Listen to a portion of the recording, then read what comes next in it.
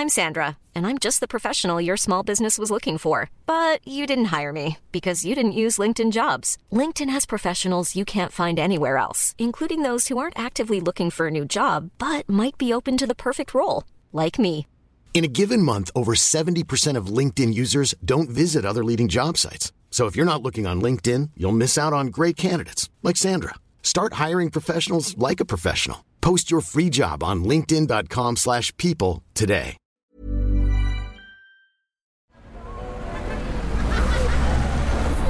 Podcast Network Asia.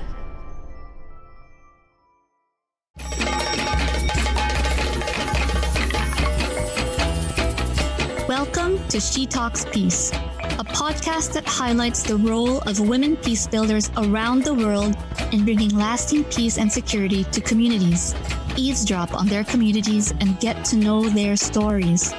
From the Philippines to Malaysia, from Indonesia to Palestine, from Myanmar to the United States.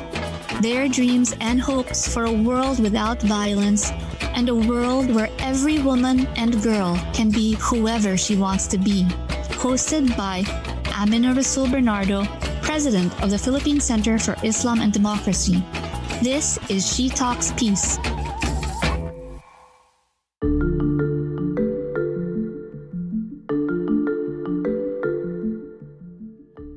The general milieu right now is that they need really support from the government for women to have capital for big businesses, because what we have right now are micro or small businesses, but still these micro and small businesses like regular sari store, sewing machine, baking shop supports their daily needs. And I think that's where resiliency comes in.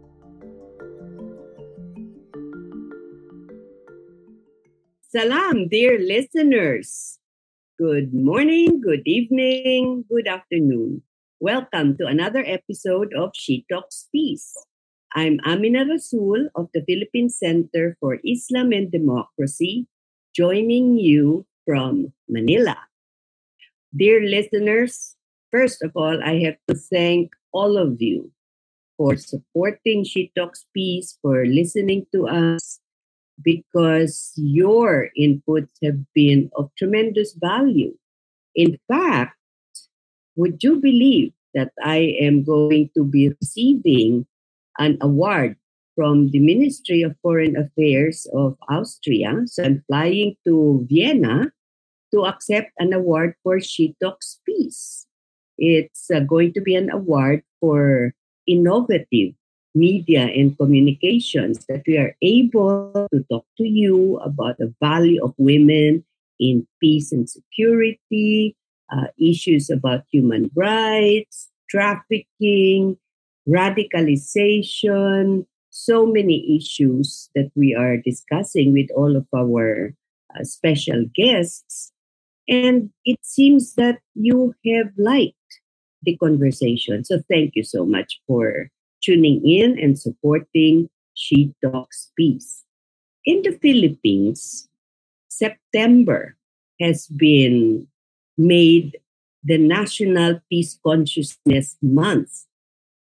In 2004, the president of the country then issued a proclamation, number 675, to declare September as the Peace Month. It's not just Peace Day. It's not just the International Peace Day, but Peace Month.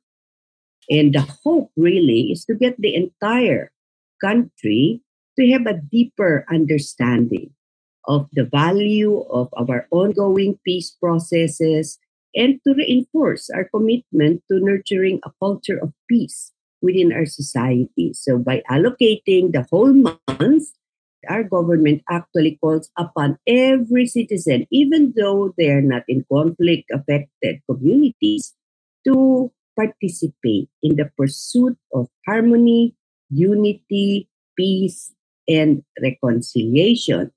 And because it was National Peace Month, we decided to have a special forum looking at the administration and access to justice and sustainable peace in the Bangsamoro Autonomous Region in Muslim Mindanao, or BARM. And by listening to us, by now you're familiar about what BARM is. These are the heavily Muslim-dominated provinces in Mindanao that became a reality as a result of our peace processes. And in that forum that we held last September 29, we had as one of our guests this special guest that we have today, because it was very important for us to talk about not just the access to justice referring to access to the legal system, but also access to justice in terms of access to assistance if you have been displaced because of a war or because of other disasters, natural or man-made. So we're talking about access to rehabilitation and compensation. So we thought it would be valuable to bring our guest on board to talk more about what she is doing, what government is doing to help in the rehabilitation, the compensation of those who have become displaced because of disasters, man-made or not. So today, our special guest is a friend of long standing, although she's much younger than I am. And I'm really excited to welcome her on board. And she's none other than Attorney Maisara Dandamun-Latiph, who is the chairperson of the Marawi Compensation Board. Maisara is a distinguished legal professional with an extensive background that includes her role as a former member of the parliament for the Bangsamoro Transition Authority. She used to be a commissioner for the Bangsamoro Transition Commission, which preceded the Bangsamoro Transition Authority. She was a senior state solicitor at the Office of the Solicitor General. And since I had known Maisara when she was much, much younger, I have seen her commitment to advancing justice, peace, the rights of women and children. She is a Chevening scholar and received her honors degree in Masters in Educational Leadership and the School Improvement from the University of Manchester. Currently, Chair Maisara is pursuing a Doctor of Philosophy in Educational Administration and Development at the University of the Philippines. So welcome to She Talks Peace, Chair Maisara. Thank you very much, Ma'am Amina Rasul, for that very humbling introduction. I'm so happy to be here for the first time at She Builds Peace. Assalamualaikum to everyone. Alaikum assalam, my. If I had more time, introduction of you would take longer than 10 minutes, actually. You have done so much when you were in the Bangsamoro Transition Authority, even when you were not yet in government. As a young professional, you were doing so much together with your colleagues, our sister Samira, and everybody else. So how is it to be the chair of the Marawi Compensation Board? Are you still excited? Are you doing your job in a way that pleases you? Or are you still hoping that you could have a lot more support? Yes, interestingly, ma'am, if you can recall in the National Youth Commission, I saw you as a chairperson way back in 1997, I think, ma'am. So I think I had a very good model for women leadership in the helm ng chairpersonship. So this time, it's my turn na ngayon, ma'am, to experience what you Yes. have experienced, no? I think being in the board, a collegial body, is a lot different if you are just a executive leading a group on your own Yeah. without consulting, Yes. without asking permission from any of the member. Because this time Right. around, it's quite challenging because you need to have a consensus every time you make a decision. So as a board, especially here in Marawi, we know a lot na yung complexity. There's Mm-hmm. culture, there's religion, there's Mm-hmm. your tradition as a Maranao. How do you navigate the politics of the place? How do you talk to the people on the ground? How do you translate yung what the board wants to do for the people. So these are all things that you have to consider when you are on this kind of role, no? As a chairperson. I am so And excited every day. Maisara, Oh, Maisara, don't forget yes, the issue of gender. Because, naman, in our region, more and more, there seems to be this yes, notion, right? That women should not yes. take leadership position, especially in the executive uh, sector. So, Function. how are you managing to navigate those complexities, Maisara? Yes, that's the gender factor pa, no? So Yes. aside from the tradition, the culture, the religion, you have to add in the gender. Um, there are positive naman when you are a woman in the board. Kasi what we did, ma'am, is we are five in the board. So there are Mm-hmm. more women in the board Oh, than men. good for So I you. believe, yes, I believe that it made the difference because if you have a lot of voices that are more, I think we have kasi qualities na we listen more. We are also very nurturing when it comes to the issue at hand. Kasi men, when they talk, it's all about structures, the buildings, the destruction. Yung women Yes. naman, it's about like, social healing. It's about Empowerment. the welfare. It's about getting back people in the street, empowering them to reclaim their lost Mm-hmm. dignity, then reparation, and then compensation.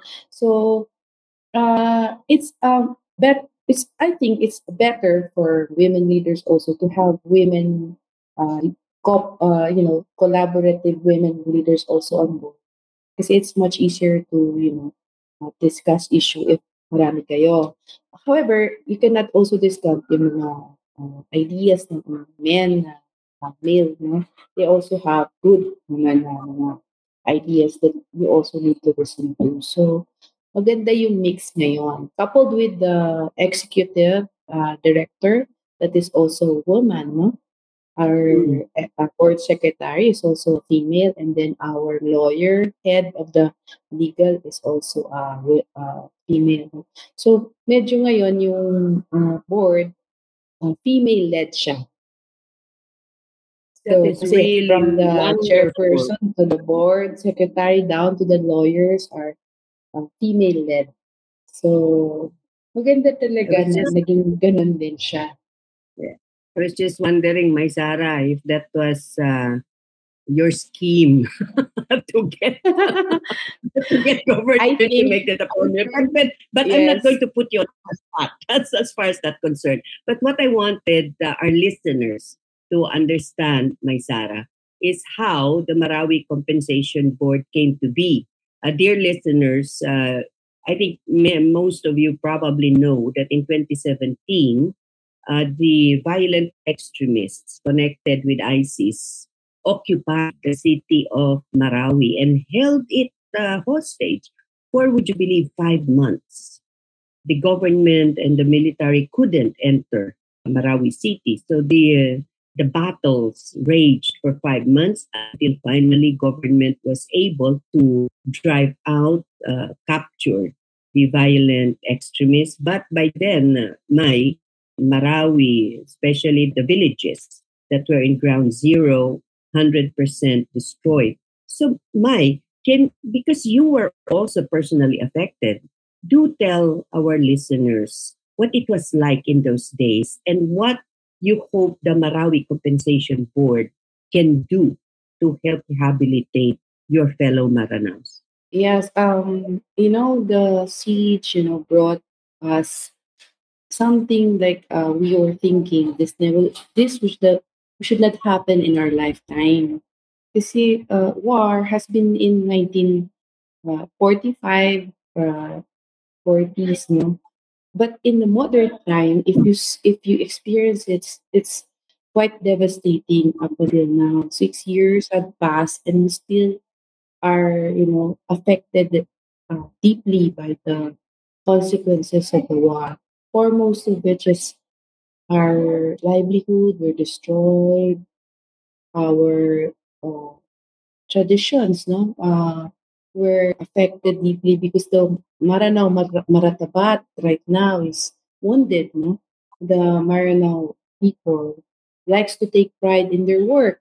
So now we cannot anymore showcase to you the best of the Maranao because we're all destroyed during the war. The artifacts, the the important cultural artifacts that we have, we can no longer show to you. But what is left with us right now are the intangible that we're trying to rebuild, like our way of life. We're trying to regain back. So it's really deeply affected me deeply. That's the reason why I said to myself, one day if I get the chance, I will be able to help rebuild the city. So that's what we're trying to do in the Marawi compensation. 6 years had passed since May 23, 2017, and now what we're trying to do is first is to implement this transitional justice mechanism. The transitional justice mechanism are Tell us more about that, Mai, because the concept of transitional justice, also it was embraced by national government before, but as in Mindanao, especially in the conflict affected areas, haven't really seen that operating. So I'm really glad that you're taking that on. Tell us more about that. yes, I believe that in the Philippines, this is one of the second, no, because we have before the Human Rights Claims Board. Yeah. That's also a transitional justice mechanism, post martial law. But right now, this is a post war setting in Marawi City, a city that was destroyed. 11,800 structures fell down to the ground. Um, 77,000 families are still reeling from the consequences of the war. 6,000 people are still living in temporary shelters. So, as a transitional justice mechanism, meaning we transition people from war to peace. It's found under Section 2 of Republic Act 11696, the Law on Marawi Siege Victims Compensation Act, that provides that the state recognizes that gross human rights violations were committed against innocent civilians, women, children, men. And it's also an implementation of international human rights law on right to remedy and reparation. So when we talk about right to remedy and reparation, it has distinct, concept. Number one, there should be equal and effective access to justice. Number two, that it should be adequate, it should be prompt for the reparation and harm suffered by the people. And then the third one is it should be relevant to the people. So what we are doing right now in Marawi Compensation Board is to implement this transitional justice mechanism in order for us to comply also with our obligation under international human rights law that victims of gross human rights violation will have adequate, effective, and prompt reparation to promote justice and also redress, gross violation of international human rights law. So the board is directed to implement this. In our case, the Marawi siege victims are allowed to file claims, number one, for death, or loss of life. Number two, for destroyed structures or damaged structures, either residential, commercial, or cultural. And the third one would be to claim for personal belongings or other properties. This includes all our artifacts that were destroyed, our antiques. No? So the law really provides for reparation and compensation. It also asks for other non-compensatory compensation like psychosocial healing, restoration of Oh, that's so livelihood, important, Mai. So important. yes, and rehabilitation of the individual. So, as we implement the compensation process, we saw that indeed the it's just a tip of the iceberg. What we saw in 2017 after the liberation, that Marawi was liberated in October 17, 2017. However, the stories of the people were not really captured, how Mm-hmm. they were affected, what is their state right now, how do they feel about the siege, and where are they going, their future. Those were not captured. So right now, the Marawi Compensation Board is in the best position to do that. Why? Because the moment that we opened our doors for adjudication, this is the part where you determine whether or not that person is eligible for payment of compensation. There are hearings, or when people testify, they tell their stories individually. So imagine right now there are 6,000 people who filed claim, and these Mm-hmm. 6,000 people from July, August, September have unique stories to tell about what they felt, where are they during that time, and how it affected their families, their children, their loved ones. And now we are capturing all those stories during our hearing. That's really good to know, Mai. But let's step back. Let's step back a little. Right after the siege, when I went to visit this place, no, the in the camps, my I cried because the situation of the people was really so devastating to me, to see families lose everything they have, be cramped into a camp. And then my when I went back after the pandemic, to see that they were still at the camps after so many years. I could just imagine the anger building up in the hearts of our people, their frustration. And it's really good that you're capturing their stories, because what worries me, Mai, is that the anger that built up could be, grounds for another round of recruitment by violent extremists that will seek to undermine the peace building that we've been doing, because I gather that many feel that they have been neglected, and now that you're coming in, you have to deal with those frustrations as well. Can you tell us what it's been like? Can you tell us a couple of stories about your interaction with those who have been displaced? What's their story, Mike? Uh, yes, it's quite a emotional one for me, because when we hear them in temporary shelters crying for help, you know, for number one, they don't have sustainable livelihood. So from Yeah. imagine a family of well-off family from Marawi, that they have a three-story house.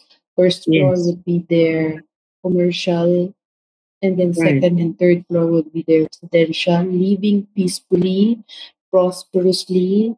You know, dig with Yeah. dignity, and then all of Right. a sudden, in blink of an eye, that that structure that fell down, those all their dreams, aspiration were gone in one day or 5 months, no?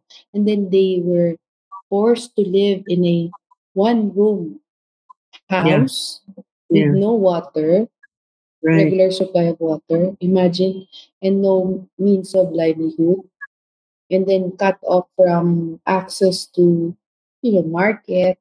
schools. So the people that we've talked to is still living in a nightmare every day. Yeah. Imagine when we asked them, so how are you feeling right now? They said, if we are not restored to our former state, I don't think we can recover, they said. So the only hope that we have right now is the payment of for just Dear listeners, before we get back to our emotionally engrossing conversation with Attorney Maisara Latif, do share your thoughts about the issues that we're discussing and email us at shetalkspeacepodcast at gmail.com or our Facebook, Twitter, and Instagram at She Talks Peace. Let me repeat that. Share your thoughts and email us at shetalkspeacepodcast at gmail.com or our Facebook, Twitter, and Instagram at She Talks Peace. Don't forget to give us a follow. If you have any requests for topics or recommendations for guests that you want us to invite on She Talks Peace, do let us know. Now let's get back to Chair Maisara Dandamun-Latiph. So, Chair Maisara, share with us a couple of stories about when you interviewed those who have been displaced and who were in the camps. Okay, so right now, what we are experiencing with the IDPs in the temporary shelter, because they haven't been compensated yet. The moment that they receive their compensation, they promise to rebuild their houses. They're still experiencing a lot of problem with regards to finding livelihood, returning back to normalcy in their lives, because sometimes they still feel psychosocial stress, no, disorder. We're seeing a lot of PSTD. Number three probably also is access to education, because if you don't have livelihood, how can you send your children to school? And then fourth is a feeling of helplessness and hopelessness of these people. So Yeah. really, Planning for your next trip? Elevate your travel style with Quince. Quince has all the jet-setting essentials you'll want for your next getaway, like European linen, premium luggage options, buttery soft Italian leather bags, and so much more. And it's all priced at 50 to 80% less than similar brands. Plus, Quince only works with factories that use safe and ethical manufacturing practices. Pack your bags with high-quality essentials you'll be wearing for vacations to come with Quince. Go to quince.com/trip for free shipping and 365-day returns. I'm Sandra, and I'm just the professional your small business was looking for. But you didn't hire me because you didn't use LinkedIn Jobs. LinkedIn has professionals you can't find anywhere else, including those who aren't actively looking for a new job, but might be open to the perfect role, like me.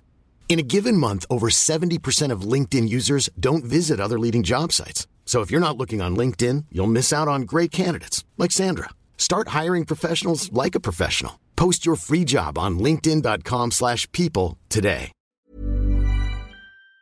these are red flag sign for violent extremism to take hold and take root in the community.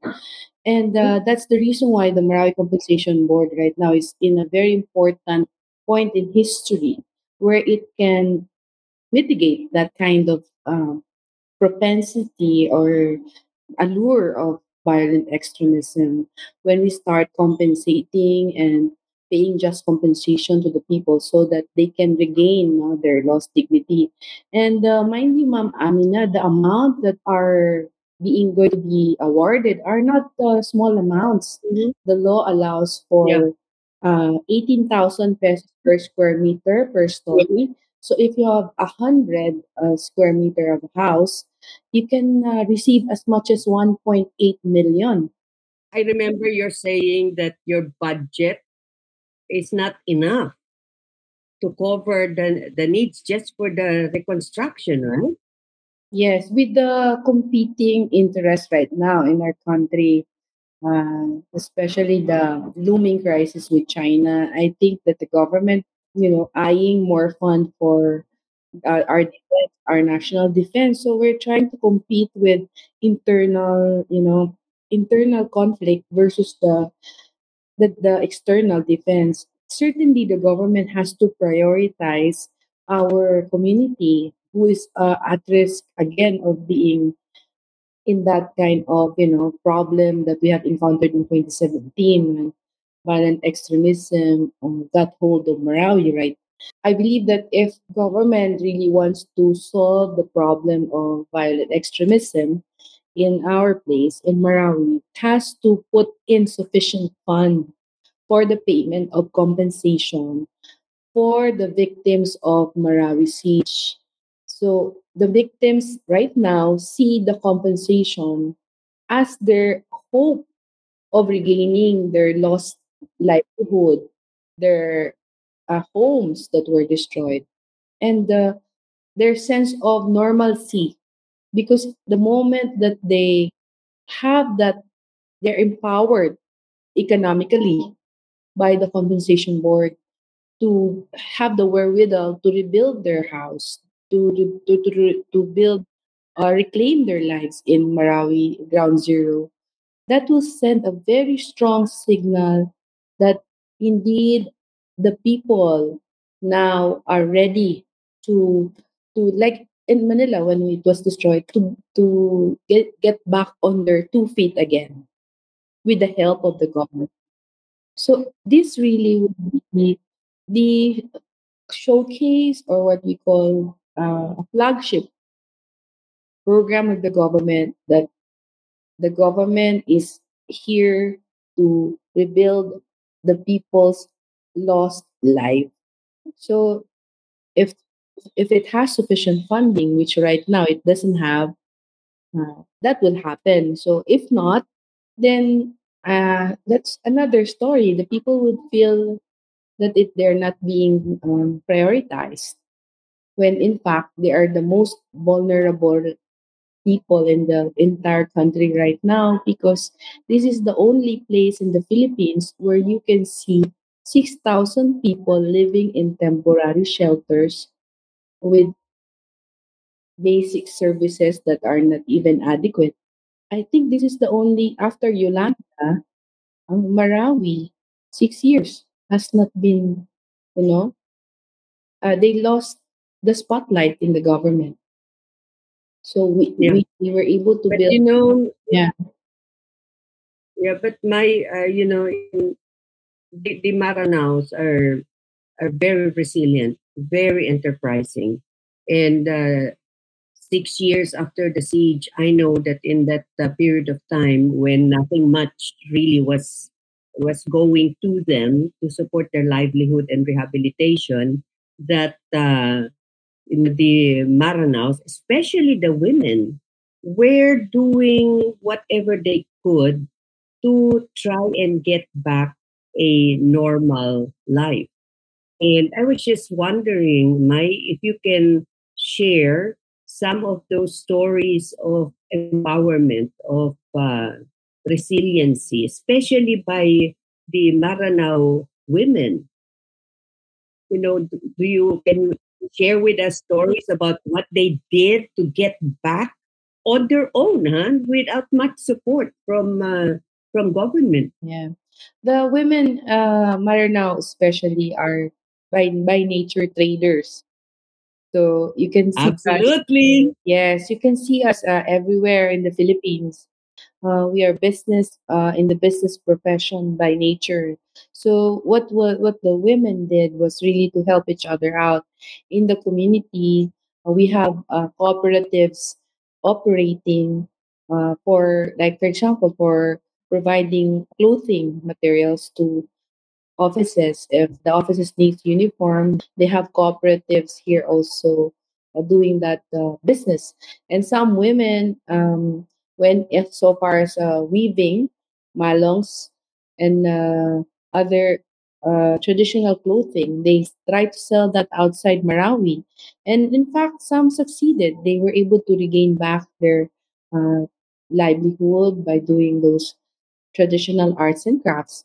So there are other success stories, women helping other women here in Marawi City, but I think it's they're quite few only.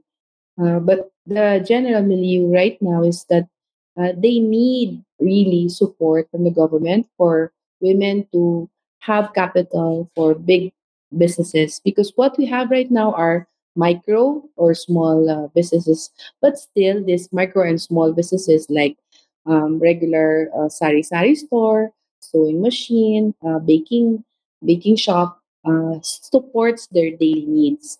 And I think that's where resiliency comes in, because they did not allow themselves to wallow in misery. They were able to sustain that livelihood to their children, and the children are right now are being sent off to schools to study. Unfortunately, for some who still suffer from undiagnosed PSTD, that's I think that's the only reason keeping these women from succeeding. That they need psychosocial support for them to get back to their feet. But for resilient women, who are many in the community right now in temporary shelters, what we can see is that they are starting to build back their own self through small businesses. So those are good examples. If other community wants to know more, they can visit us in the 32 temporary shelters all over Marawi City, and what these women are trying to do to regain back their lives, and also to be able to give support to their children and the community. My in many ways, Marawi, the victims of the siege are lucky compared to the citizens in other countries that have been devastated by armed conflict. Because when I look at what's going on in those countries, in Yemen, for instance, and in other areas, it looks like our government has been responsive in helping to rehabilitate the displaced. But of course, it's not enough. As you said earlier, and I completely agree with you, men love to see infrastructures. And when I was in Marawi looking at what had happened, what the rehabilitation looked like, I saw government structures, beautiful structures, but government structures, whereas the residences, the little businesses were still missing. So if you could, make government have a more effective response mechanism, and you're talking about bringing back the enterprises run by women, post trauma healing, supporting education, what would you recommend as the areas where government should really focus on, apart from putting up more structures like stadiums and cultural centers, my Yeah, I think the number one for us in the board, when we interviewed a lot of IDP women, what they just want is support from the government for them to have capital for businesses that they want to pursue, training for how to build small businesses, Number third is that's education, capacity building for handling businesses.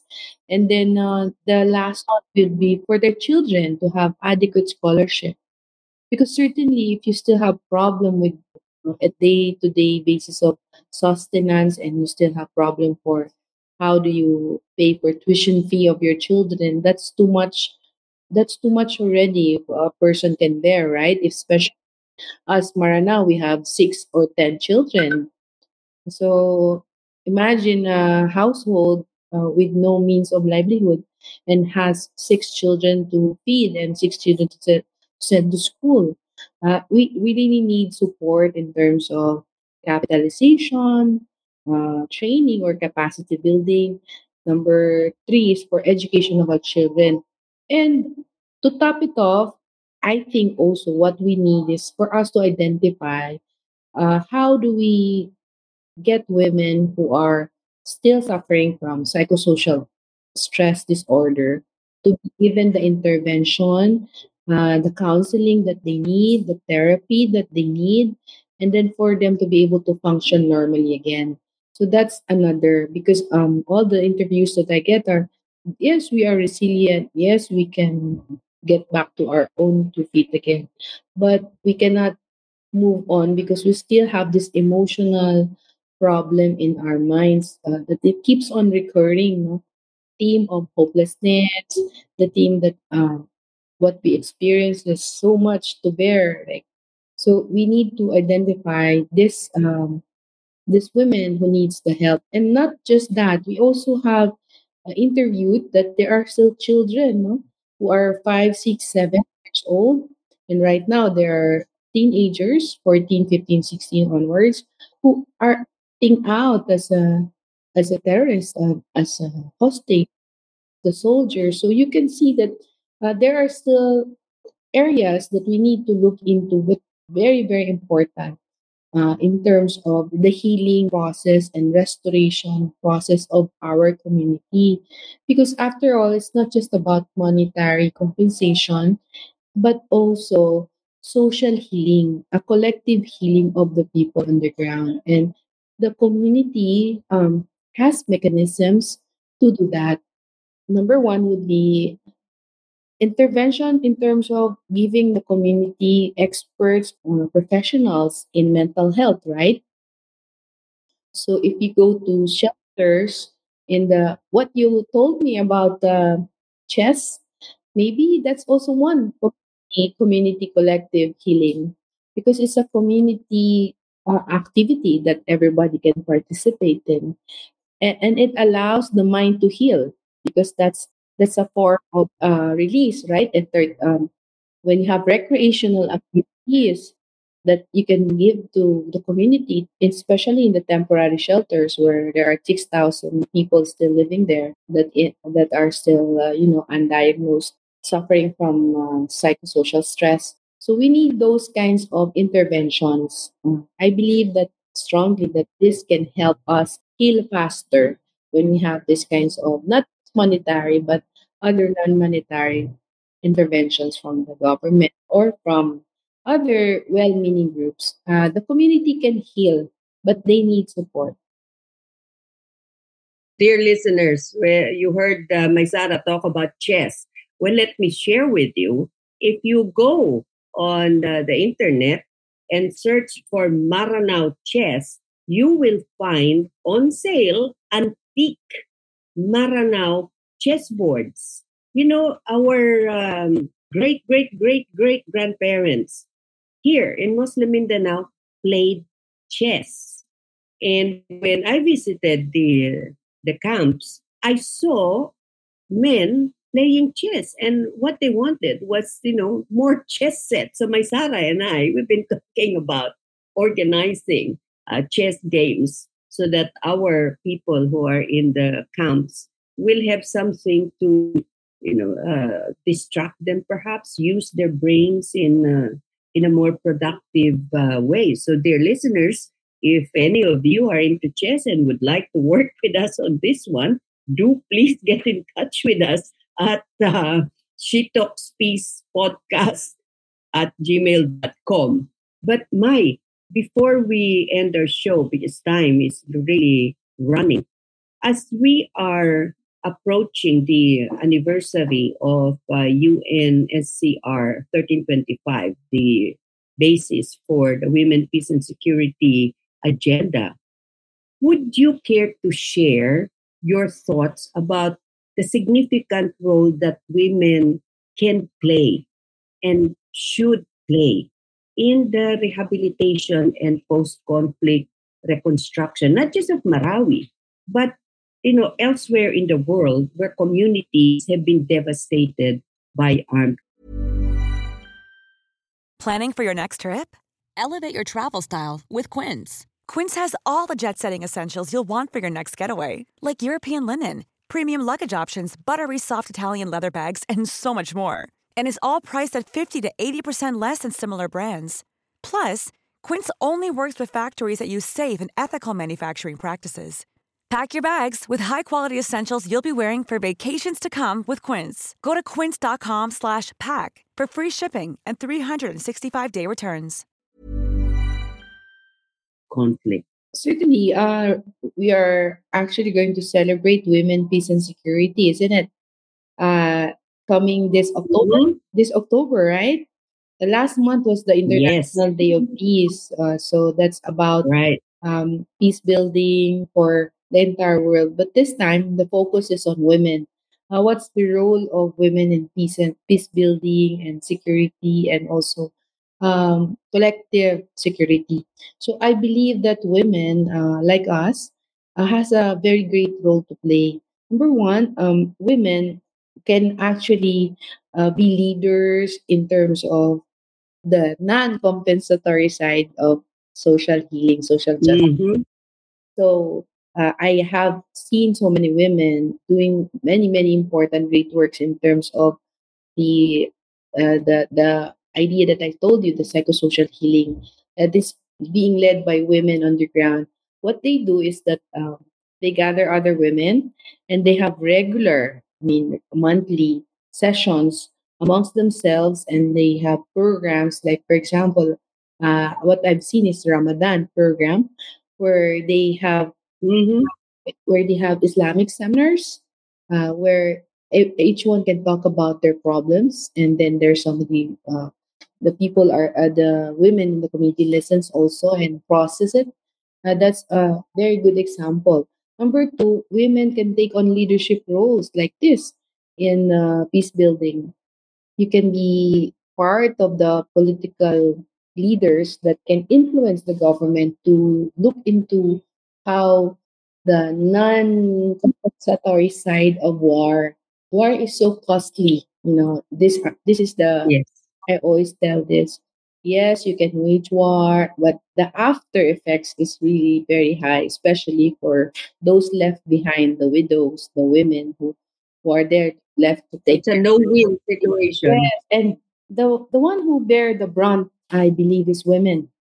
No, because the men goes out in the field, they fight the battles, but it's the women who's left behind to take care of the family and to take And rebuild. children, and they're the ones who will put back to pieces what has been destroyed. So Right. women before even the start of war, before even a war would take place, Hmm. has to be at the forefront also of making sure that that will not happen by making sure that the community has mechanisms for grievances, has mechanisms Hmm. for processing their resentment, and they can also institute a more democratic political participation because women can do that because they are, by nature, we're listeners, we're also very articulate.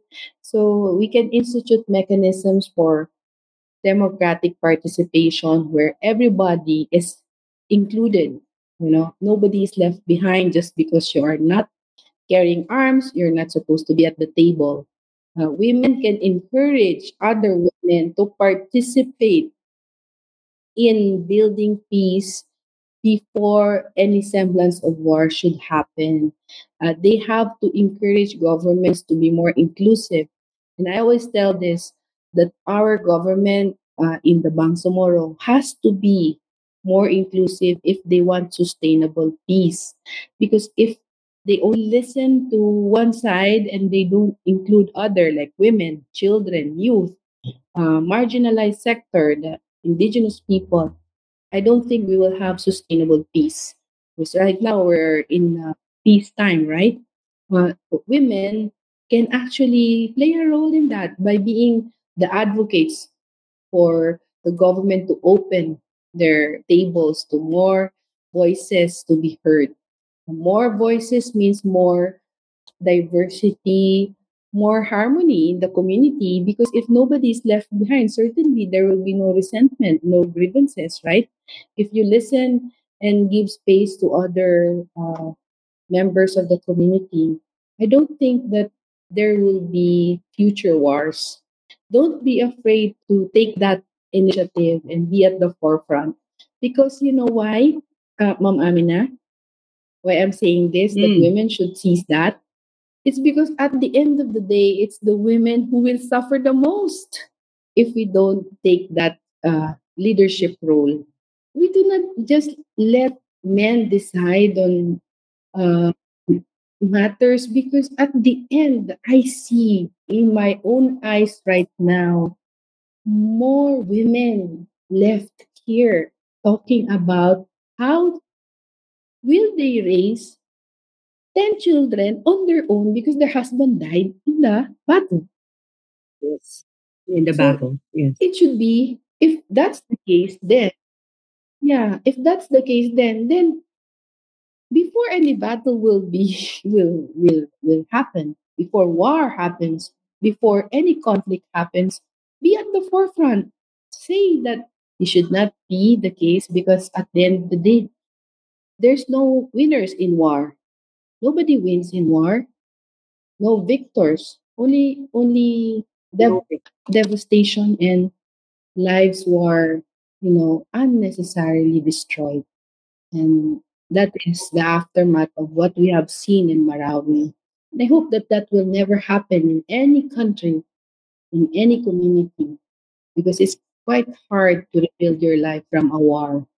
Because the effects is really in the minds of the women, the children, and My before we go, and as we are going to be celebrating the anniversary of 1325, the Foundation for the Women, Peace and Security agenda, what is your message to our listeners? We now have reached 100 countries, Mai, and we have reached all of the provinces and cities of the Philippines. So perhaps you would share a message as we celebrate the Women, Peace and Security agenda.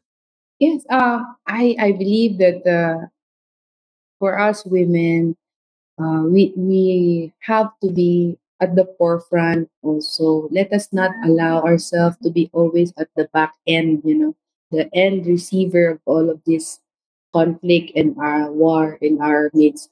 And before anything, before war erupts, I believe that there are mechanisms that can be implemented in the community. We have to strengthen first, number one, our families, the children especially, because they're the ones easily recruited by disarmed men. We have to strengthen how families take care of their children. And the number one player are the parents, right? So it has to start from the basic unit, which is the family. If we strengthen families, the mother and the father, and a proper upbringing of their children, in educating them and making sure to strengthen and empower them, not just economically. The ones who wage war in Marawi are well-off families, the Maute. They are educated people, but what kind of education did they get? That's the number one question. We need to look into values that really fortifies community security, nationhood, love for country, love for your community. Because the type of people that we produced here are the opposite of what I just told you. Imagine the very first institution they destroyed is the school where they studied from elementary to high school. Yeah. What kind Yes. of people are we building? So we really need to reflect on that. And I believe that peace and security starts with education. We need to look into education, not just in the institutional or formal mechanism, but also how we educate families, parents, and children to have the right values and morals to support peace building in our midst. And women, I believe, should be at the forefront of that. Those are the simple mechanisms that can really fortify peace. Really starts with the family. So I think if we have good, strong, resilient communities, starts with good, strong, resilient families. Thank you so much for that, my dear listeners. You heard my sister, Maisara Dandamun-Latiph, the chairperson of the Marawi Compensation Board. So do give us a follow at She Talks Peace on our Facebook, Twitter, and Instagram accounts. And again, this is She Talks Peace. So thank you so much, Mai, and more power to you as you pursue the rehabilitation of our brothers and sisters in Marawi. I do hope that national government and the government of the Bangsamoro Autonomous Region in Muslim Mindanao will support your call for more assistance in rehabilitating our people in Marawi. So, dear listeners, thank you for joining us. This is Amina Rasul from the Philippine Center for Islam and Democracy saying bye for now and see you again. Do listen to us in our next podcast. So bye for now. Thanks, Mai. Thank you so much. And see you soon. See you. She Talks Peace is brought to you in partnership with Podcast Network Asia and Podmetrics, the easiest way to monetize your podcast. For more information, check out their website at podcastnetwork.asia and podmetrics.co.